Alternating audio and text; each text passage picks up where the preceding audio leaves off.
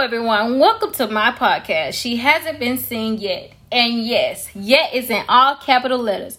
Y-E-T. Because you might not have been seen yet, but you will be after listening to me. Well, this is season 1, episode 4. We are truly getting somewhere. I'm enjoying talking to you ladies once a week. You guys motivate me and help me to dream even bigger. So thank you so much for trusting me with your precious ears. This episode, I'm going to be dealing with my little sisters and my big sisters that want to feel better about themselves but have no clue how to. Yes, that is a thing. That's actually a real thing in life that nobody likes to talk about. Everybody feels like you should know exactly how to do what pertains to you, and it's not always that easy.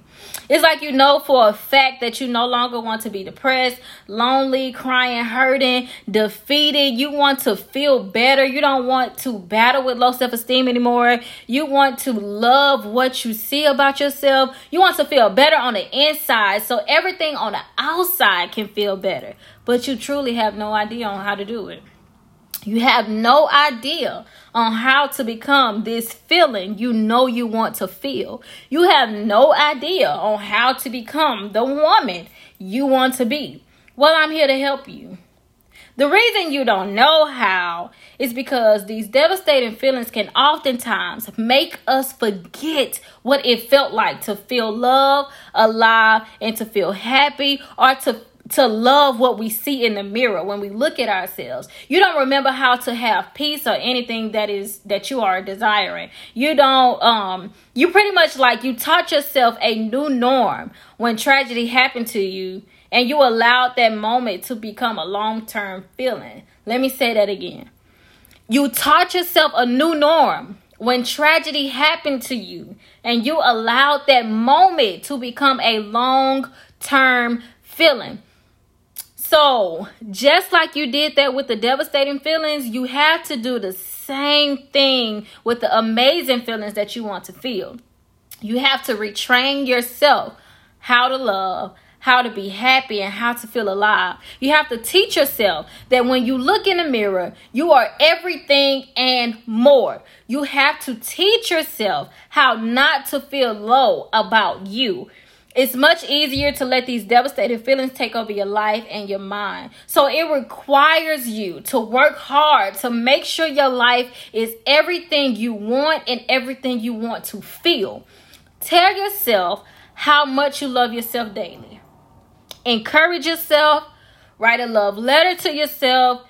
You have to teach you that loving you isn't an option. Teach you that loving you isn't an option. You have to prove to yourself that you want to feel those amazing feelings so bad that you are willing to work hard for yourself to make sure you get just that. You want the 5 steps to this? I know you do, but I'll give you something to hold on to. The person that gets the closest to my 5 ways will win a $20 Amazon gift card.